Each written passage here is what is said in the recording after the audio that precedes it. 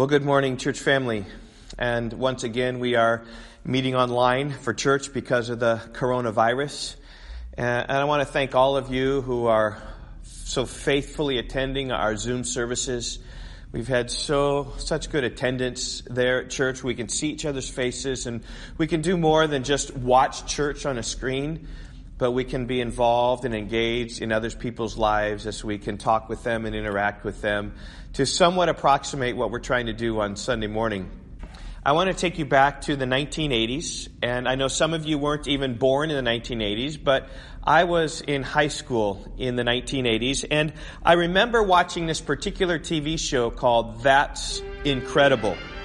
It was hosted by John Davidson and Kathy Lee Crosby and Fran Tarkington.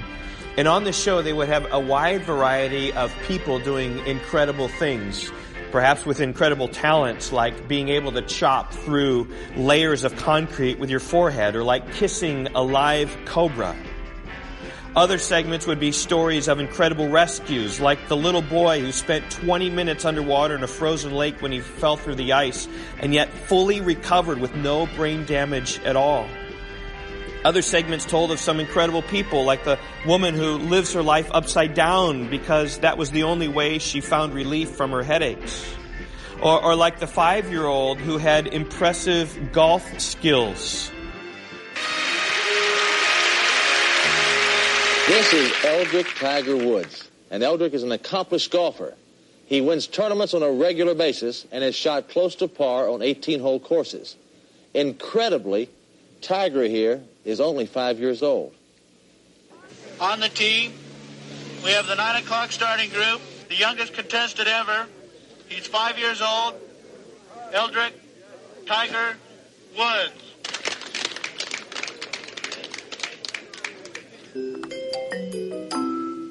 There it is. Great shot. When I'm going to be 20, I'm going to beat Jen Nicklaus and Tom Watson. And there were times when the segments were informational and explained some great medical breakthrough, as in saving premature babies or in performing some particularly difficult surgery. And some segments put forth those who can do bizarre things, like being hoisted on a crane from some muscles in your back, or like squeezing into a small box that's 2 feet by 2 feet by 2 feet and remaining there for an hour. And some skills are just interesting, like blowing smoke-filled soap bubbles. Other segments were downright dangerous, like the guy who took a ride atop a flying jet, or like the guy who catapulted himself over 5 buses off of a motorcycle. And perhaps this television show made a special impact upon me because the show came to film an episode in my hometown. There was a senior in high school who had developed a special interest in psychology, and particularly with B.F. Skinner, who taught about rewards and punishments. And so this high school senior, through rewarding rats with food, taught them how to take a ball and put it into a hoop. And so these rats became basketball-playing rats. And That's Incredible came out to our high school and filmed this episode about these basketball-playing rats. Take 2 rats, a sportscaster, everybody. For tonight's game, we have with us 2 very cat, special guest stars, and a psychology student. What have you got? Rat basketball. Who is going to be the overall bet? Jump tip, taken to the drive line. Larry Bird has it. Fakes left, comes right, goes down the lane, pushes it up and in. 2-0 lead. Loose basketball back to the drive line. Dr. J comes up with it, steps down the lane. One hands it up and he'll hit it. 4-2. You'll see the replay. Watch how Bird gets caught inside. The doctor snips with one foot, 10 with the other foot to power the ball in. It's a 4-2 lead and a great play. Now, one of the things that I remember from this television show is the chant that the audience would often say together after they had viewed some sort of segment.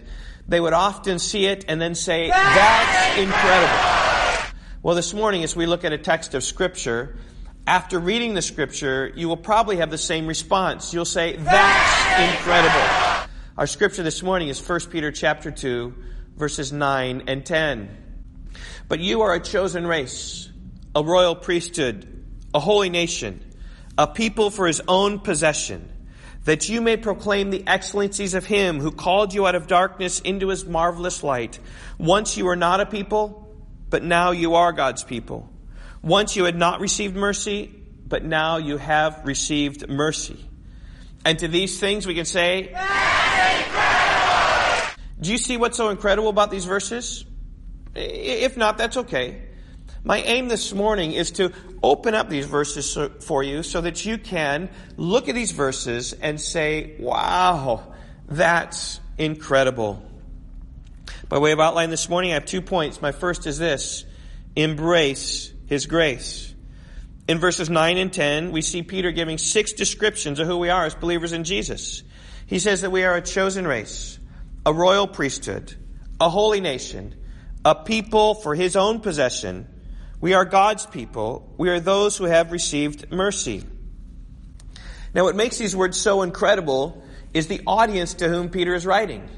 You can see right there in verse 1 who he's writing to. He's writing to the scattered believers in Pontus, Galatia, Cappadocia, Asia, and Bithynia. Now, these are prominently Gentile believers in Asia Minor who had come to faith in Christ as a result of hearing the gospel in the first century. Now, there are some who might believe that Peter's writing to Jewish people. After all, he was an apostle to the Jews, Galatians 2. But most of the people to whom Peter was writing were Gentiles. And I say this because of chapter 1 and verse 18. Peter says, knowing that you were ransomed from the futile ways inherited from your forefathers. Peter wouldn't use these words to describe the lineage of the Jews. Jewish people had a great ancestry. Their adherence to the law of Moses, even if by name only, wasn't a futile life. And furthermore, in chapter 4 and verse 3, you see Peter describing their former manner of life. Verse 3, for the time that is past suffices for doing what the Gentiles want to do, living in sensuality, passions, drunkenness, orgies, drinking parties, and lawless idolatry. Now, these types of things wouldn't be characteristic at all of the average Jewish person of the first century. Life in the synagogue would have prevented them from doing such abominations.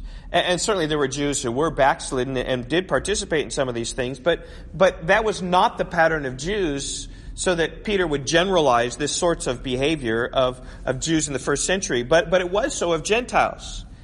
And with that as a background, do you see why these verses are so incredible? They're incredible because for 2,000 years, God focused His attention upon one nation, that is the nation of Israel. But now Peter writes to these scattered Gentile believers in Jesus, and he says, but you are a chosen race, a royal priesthood, a holy nation, a people for His own possession. You are God's people. You have received mercy. See, God's favor upon Israel has now come upon the church, which means both Jew and Gentile. Now, I don't believe that this displaces Israel as a unique people of God. For Romans chapter 11 and verse 25 promises that all Israel will be saved. There's a day in which Israel will turn and come to Christ when they look upon the Savior whom they have pierced. And Israel is the one nation that has the promise of a future revival that will bring people to Himself. So I don't think these terms of calling Gentiles by Jewish terminology at all displaces the people of Israel. But what it does, it expands the scope of God's working in this world.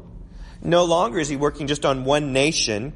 Rather, Jews and Gentiles alike share in the inheritance of God. It's no longer ethnic identity that brings you into the covenant, but it's faith in Christ that brings you into the Abrahamic covenant. And the New Testament's really clear about this. In Galatians chapter 3, verses 7 through 9, we read this. Know then that it is those who are of faith who are sons of Abraham. And the Scripture, foreseeing that God would justify the Gentiles by faith, preached the gospel beforehand to Abraham, saying, in you shall all the nations be blessed. So then those who are of faith are blessed along with Abraham, the man of faith. And this is what Peter is saying. He's saying you Gentiles are a chosen race, a royal priesthood, a holy nation, a people for His own possession. What was once spoken to Israel now applies to the church through faith. And I hope that you grasp just how marvelous this is. In Ephesians chapter 2, Paul speaks about the state of any non-Jewish person before the coming of Jesus. He said, remember that you were at that time separated from Christ, alienated from the commonwealth of Israel, and strangers to the covenants of promise, having no hope and without God in the world. You know, today we have a political issue. It's called illegal immigration, where people from all over the world, other nations, come, cross our borders, and live among us without governmental permission. Now, they benefit our country immensely in that they provide work for us, but they often fail to pay taxes and often suck off social services, freeloading on all of its citizens. Now, in most cases, immigrants that come from other nations, if they're hardworking and upstanding citizens, there's a path to citizenship in our country. But in Israel, before Christ came, such was not the case for the Gentiles. If they wanted to immigrate to Israel, they certainly could, and they could have done everything possible to have been a productive member in society. They could have worked hard. They could have learned the laws of Israel and assimilated into the customs of Israel. They could have supported the work of religion by contributing to the work of the temple. They could have been circumcised. They could have been model citizens, but they never had a path to citizenship. The best that they could have been called was a proselyte, that is, a convert into their religion. But they couldn't be fully embraced into the Jewish religious world. Archaeologists have found a stone in the temple area upon which was written the following: "No man of another nation is to enter within the fenced enclosure around the temple, and whoever is caught will have himself to blame, that his death ensued." And the Jews took this very seriously. The story is told about the Jews in Jerusalem who laid hands on Paul in the temple area because they thought that he brought a Gentile into the temple. Acts 21:28, "Men of Israel, help! This is the man who's teaching everyone everywhere against the people and the law of this place. Moreover, he even brought Greeks into the temple and has defiled this holy place." It was a huge thing, right, for the Gentiles to stay away from the temple area. And they're even ready to arrest anyone. They're even ready to kill any Gentile who would enter into that temple area. It's not very welcoming, is it? I mean, can you imagine coming to Rock Valley Bible Church and before you enter into the doors, someone meets you out front and says, "Excuse me, are you from the Rockford area?" And when you say, "No, I grew up in Chicago," they would say, okay, I'm sorry, you need to stay outside of our auditorium. You can stand out there and look in through the windows to see what's happening in the auditorium, but you can't come in. That's not quite so welcoming, right? You feel awfully left out at Rock Valley Bible Church if that's the case. But that was the case for Gentiles seeking to get into Judaism. They just couldn't do that. They were excluded from the commonwealth of Israel. And in fact, according to the law, they had no covenantal promises of the Old Testament. They had no hope that Messiah would come and save them. They were without God in this world. But in Christ Jesus, all that has changed. Paul wrote in Ephesians chapter 2, verse 13, "But now, in Christ Jesus, you who were formerly far off have been brought near by the blood of Christ." And you say, brought near to what? Well, brought near to the Jews in one body, in which is now called the church. And that's what Peter's getting at in 1 Peter chapter 2. The church is this chosen race. Though composed of many ethnic groups from every tribe and tongue and people and nation, God looks down and considers them all of us, as one race, people who've been redeemed through the blood of Christ. We are fellow heirs and fellow members of the body and fellow partakers of the promise in Christ Jesus through the gospel. Can you see now how incredible these things are? That we are a chosen race, a royal priesthood, a holy nation, a people for God's own possession. And all these expressions were first used to describe Jews. The Jews were a chosen race. Many times in the Old Testament, God referred to Israel as his chosen nation, his chosen race of people. Isaiah 44, verse 1, "Israel, whom I've chosen." Isaiah 45, verse 4, "Israel, my chosen one." Amos 3, verse 2, "You only have I chosen among all the families of the earth." It all began with Abraham, when God chose him out of the land of Ur of the Chaldeans and told him to journey to the promised land. And he said, "I will make you a great nation." And when indeed he made the nation great, and we brought them into the promised land, Moses reminded the people of Israel, "You are a people holy to the Lord your God. The Lord your God has chosen you to be a people for his treasured possession out of all the peoples who are on the face of the earth." And the story of the Old Testament is a story of God's gracious dealings with this one race that God chose to bless. And now here in 1 Peter chapter 2, verse 9, God's expanded the scope of this chosen race to include the Gentiles. And through faith in Christ, all ethnic diversities all around the world are now removed. Because it says that in Christ Jesus there is neither Jew nor Greek, for you are all one in Christ Jesus. You're a chosen race. And just think about the next three phrases: a royal priesthood, a holy nation, a people for God's own possession. All these terms are used in Exodus 19, verse 5 and 6, before Moses received the law on Mount Sinai. The Lord said, "Now therefore you will indeed obey my voice and keep my covenant. You shall be my treasured possession among all peoples, for the earth is mine. And you shall be to me a kingdom of priests and a holy nation." And each of these phrases describe God's perspective on the nation of Israel. And the amazing thing here is that Peter takes each of these phrases and transfers them directly to us as the recipients of God's tremendous promises. Israel was called to be a royal priesthood. Now, not that everyone in Israel were priests. That was reserved for the Levites. But they were to be a royal priesthood in the sense that their whole nation would bring people to God. And likewise, believers in Jesus are priests as well. Not in the sense that we bring people to God with the actions that we do, but we bring people to God by the gospel that we tell others. We are priests in the sense that we can tell the world how to get to God through Jesus. And we then become the means through which people get to God. In Exodus 19, the Lord told Israel they should be a holy nation. One of the purposes of the law is to create a holy people who would follow the laws given by Moses, to teach them how to live, to set them apart, that they would not be like the other nations that they would possess. Deuteronomy 7:6 again, "You are a holy people to the Lord your God." Their behavior was to be different because of their relationship to God. That comes to the church as well.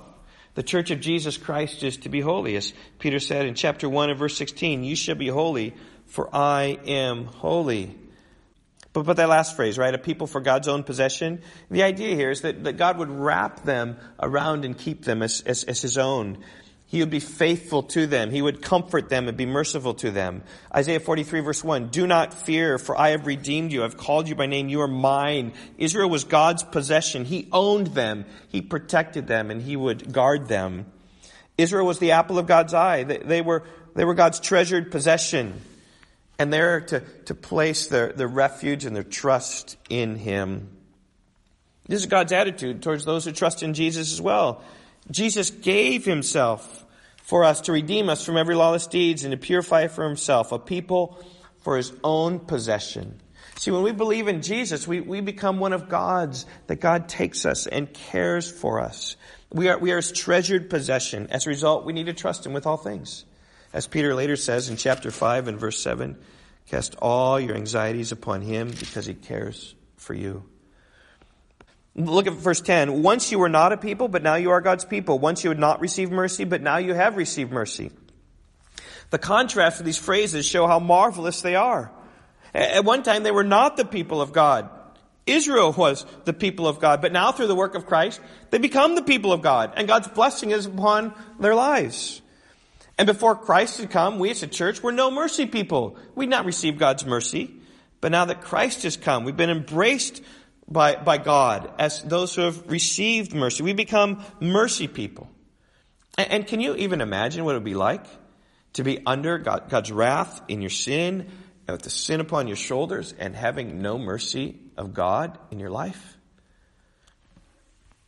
But God's extended his mercy to us. And to all these things, we have to say, that's incredible. And so, church family, embrace his grace. I simply mean just understand his grace and rejoice in it. And I trust, that sounds familiar. We should enjoy his grace. And we should extend his glory, which is really the next point here in verse 9b. It says, proclaim his fame. Right there. That you may proclaim the excellencies of him who has called you out of darkness into his marvelous light. The flow of Peter's argument goes like this. God has brought some unbelievable blessings into your life.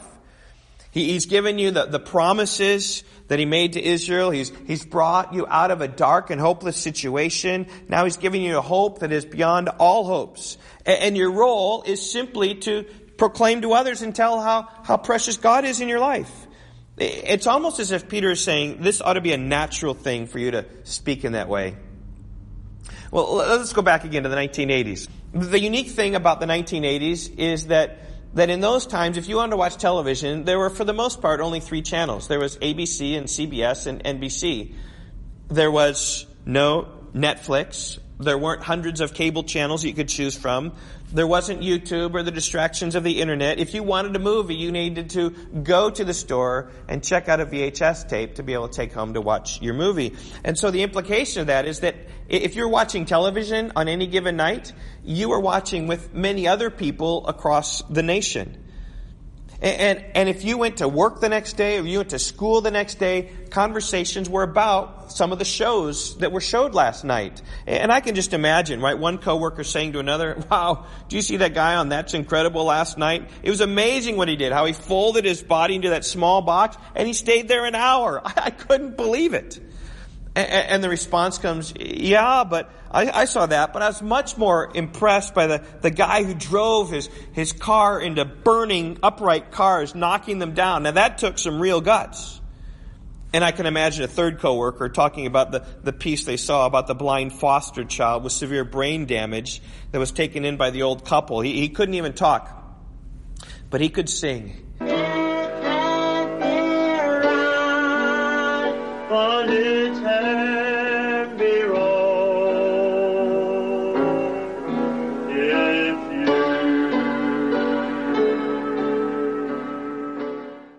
And this coworker might even say, I was so amazed at his musical ability. I was so touched in the heart.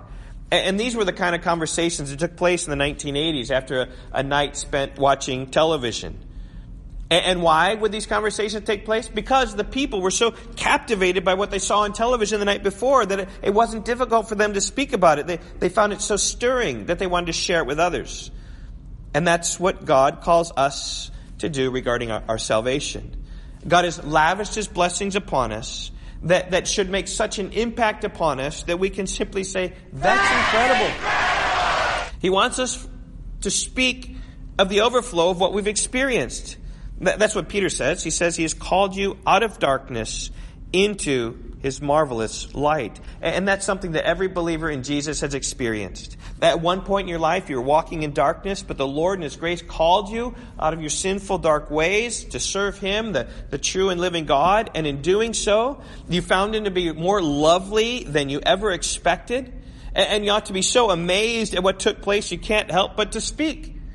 And we see that in the early church on several occasions when the religious leaders tried to muzzle the apostles by commanding them to speak no more in the name of Jesus, even threatening them that they would be punished if they did. Listen to what Peter and John said. They said, whether it's right in the sight of God to listen to you rather than to God, you must be judged. For we cannot but speak of what we have seen and heard. They couldn't restrain themselves from speaking what they had witnessed through the life of Jesus. And so incredible was it that their mouths could do nothing else but proclaim Jesus. And they were bold in their convictions. And they went out and spoke publicly about the Christ. And a second time they were arrested and brought in before the council. And they questioned them about their disobedience and their command to stop speaking. And Peter said in Acts 5:29, we must obey God rather than men. In other words, right, we just have to speak. And even being flogged didn't stop them from speaking. They went forth out of being flogged from that place, rejoicing that they had been considered worthy to suffer shame for His name. And in the very next verse, we read that, and every day in the temple and from house to house, they did not cease teaching and preaching that the Christ is Jesus. Here were simple fishermen who were transformed by the power of God to give strong testimony for the gospel. And fundamentally, what changed them? What changed them was what they witnessed and how incredible it was. They'd witnessed Jesus of Nazareth, who got anointed with the Holy Spirit and with power, and how He went about doing good and healing all who were oppressed by the devil, for God was with Him. And they were witnesses to His death and His resurrection. And now they were on a crusade to make Him known. And I would contend that our difficulties in speaking with others today about Jesus has less to do with training and more to do with the impact or lack of impact that Jesus made in our life. Now, I'm not against evangelistic training, and not at all, but speaking boldly about Jesus has more to do with your own grasping of the marvels of Christianity and what Christ has done for your own soul than it does about technique. I mean, you can teach a salesman to sell a product, But nothing sells better than someone who uses the product and tells his neighbor how much it has helped him. Right? When your life is impacted by something, you will tell others. Right? Maybe your child has problems with reading and you experience this, but you got hold of this reading program, this video program across the internet that helped your child then unlock the keys and read. You will direct them to that. Or maybe some tutor helped your child. And you'll say, this tutor really helped, and you will advocate if someone else is having that problem to go to that tutor. Or maybe you have sleep apnea and you couldn't sleep before, and now you got a CPAP and it's really opened the world to you and it's helped you sleep much better. Or maybe you were lifeless before. You started taking this vitamin and you took this vitamin. It's really changed your life, giving you a lot more pep in your step. And so you will tell others about this vitamin that you need to have. Or maybe you found some type of church that's had a big impact in your life. It doesn't take much to then speak to others about the church that's been so helpful to you. And that's the same thing here that Peter's telling us about, is the amazing grace of God that we've received His mercy, that now we're His chosen race, brought in among the people of God, and we just simply need to proclaim His excellencies to others. And notice, when Peter tells us to proclaim the excellencies of Him, he's talking about aesthetic language.